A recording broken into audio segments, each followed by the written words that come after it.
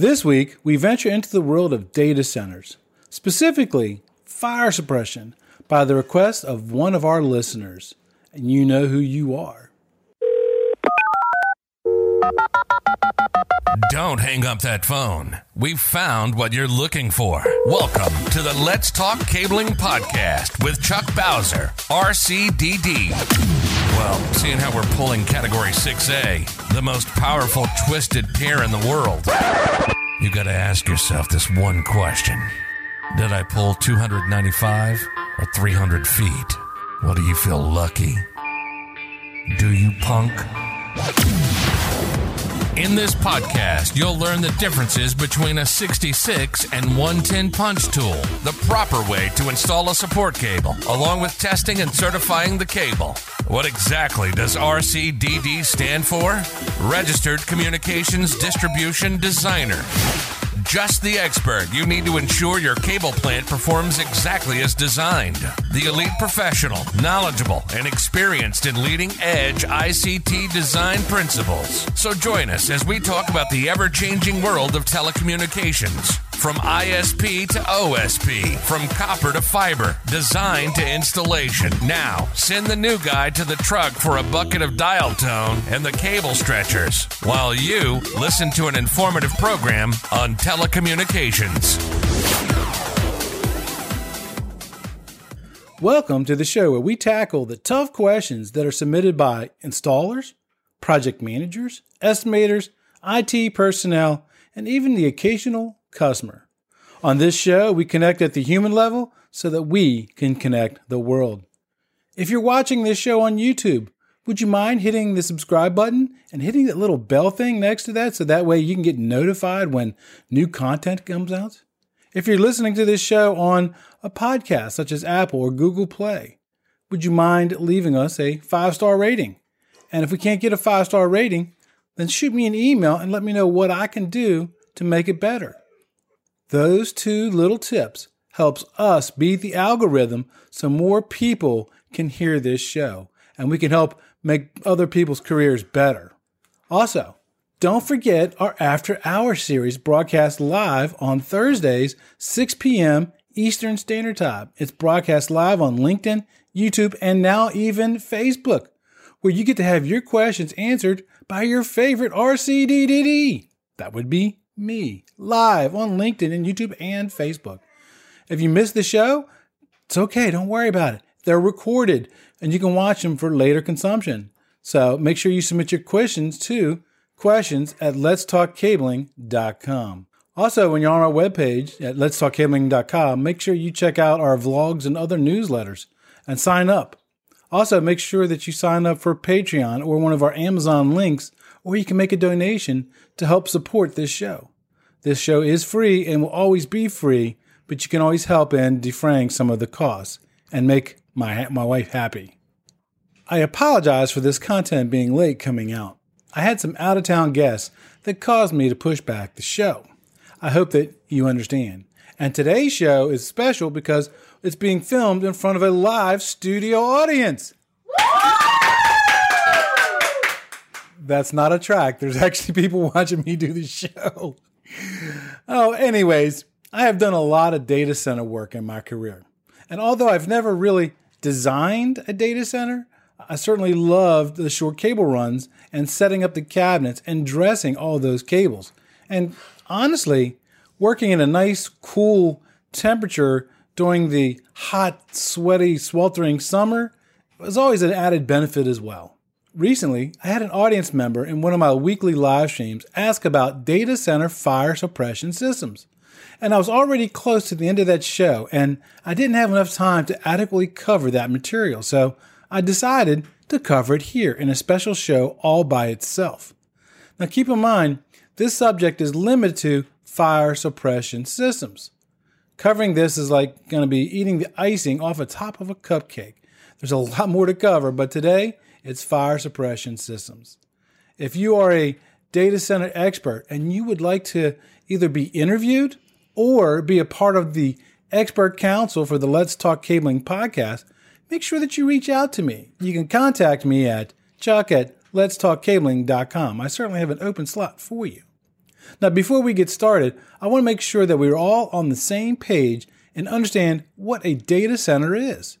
There are many people who are new to the industry that might be listening that have never had an opportunity to either work in or even hear what a data center is.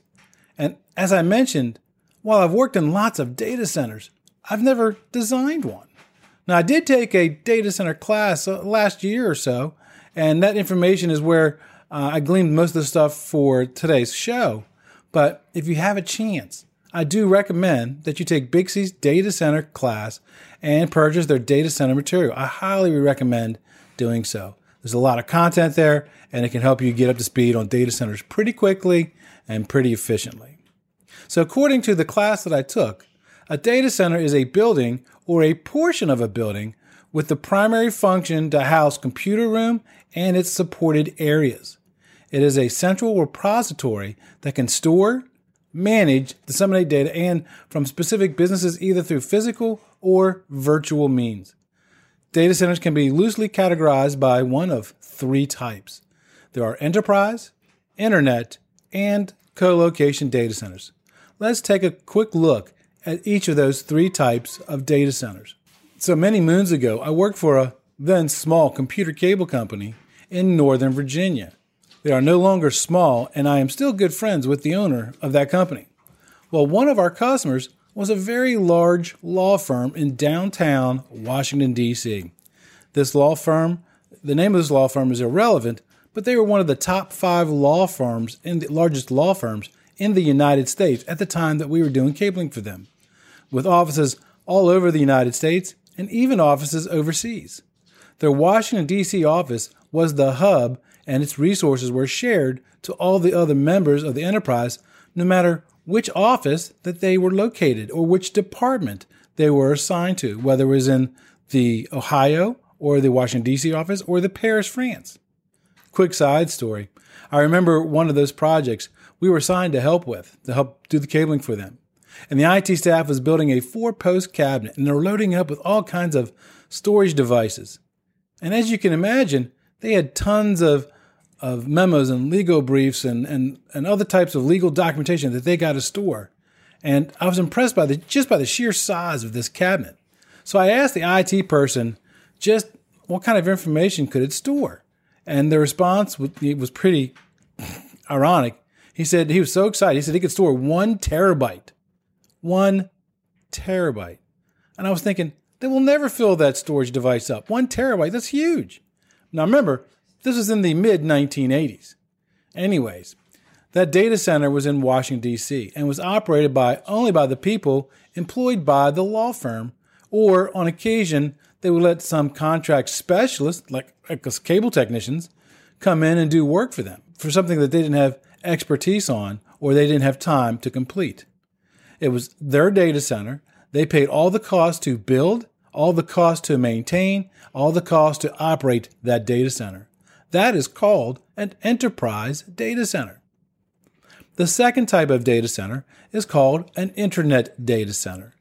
These types of data centers host data on servers that is connected to the internet so people or companies can purchase service or space on their internet-connected servers.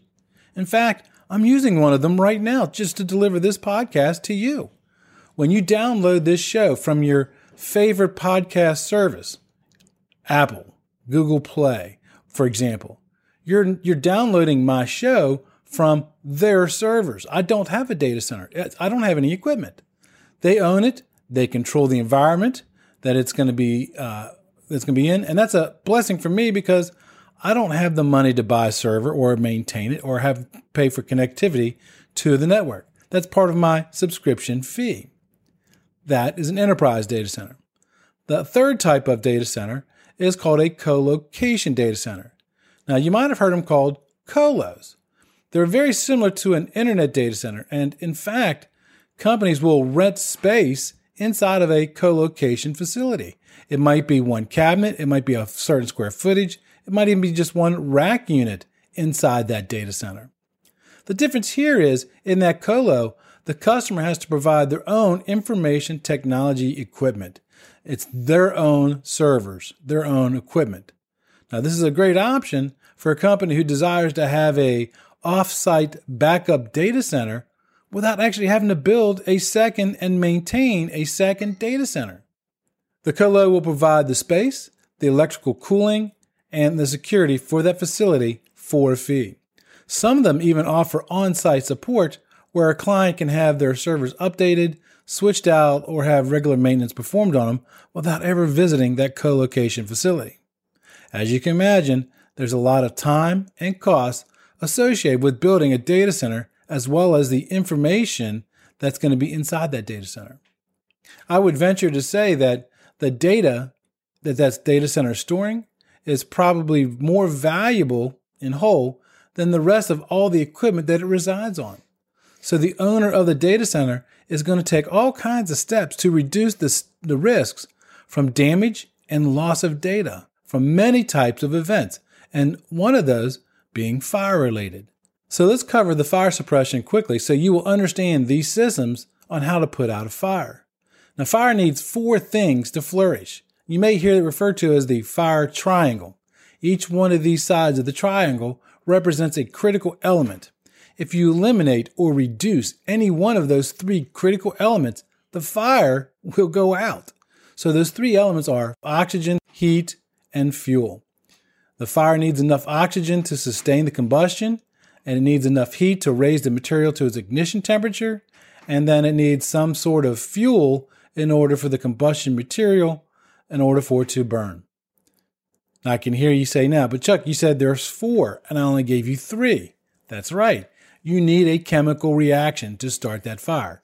So data centers present a whole host of problems for fire suppression systems inside that more so than a typical house or commercial office building.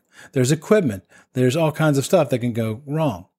There's a lot of cable, which is a fuel load, and the server and equipment in the data center are going to be sensitive even to the smallest of temperature increases. So the smoke from the fire can also be detrimental to computers, servers, and even hard drives inside that equipment. And also, don't forget that electrical equipment, electricity, and water don't get along very well. So a good risk mitigation plan will need to be developed. And the elements of a fire protection system include detection, suppression, and alarm. Detection, suppression, and alarm. Now, this show is going to focus on the suppression part of that fire protection system. The 3 suppression systems that you're likely to encounter are water sprinkler systems, clean agent gas systems, and oxygen depletion systems. If you're designing or if you are building a data center fire suppression system, it probably goes without having to say to make sure that you follow your city, your state, your territory, or your regional building and fire codes, period. So water fire suppressants have been around the longest and have protected faithfully for years. Now, a water system is a series of overhead pipes in the ceiling with sprinkler heads that stick below the ceiling. And when it is activated, they release water. Water reduces the temperature, which knocks out one of the 3 sides of the fire triangle. Now, the heads all have different colors to indicate at which temperature at which they're going to activate. This is a pressurized system, and water's going to come from a dependable source, and it's got to cover a specific area to extinguish that fire. Now, these systems have water in them at all times and are generally only used for the non-critical areas of the data center. Water suppression systems in data centers are also different than the conventional water systems that you find in your home or a conventional office space. The sprinkler heads can dump somewhere between 30 and 36 gallons of water per minute from each sprinkler head. They work by emitting water droplets into the room that are about the size of 100 microns.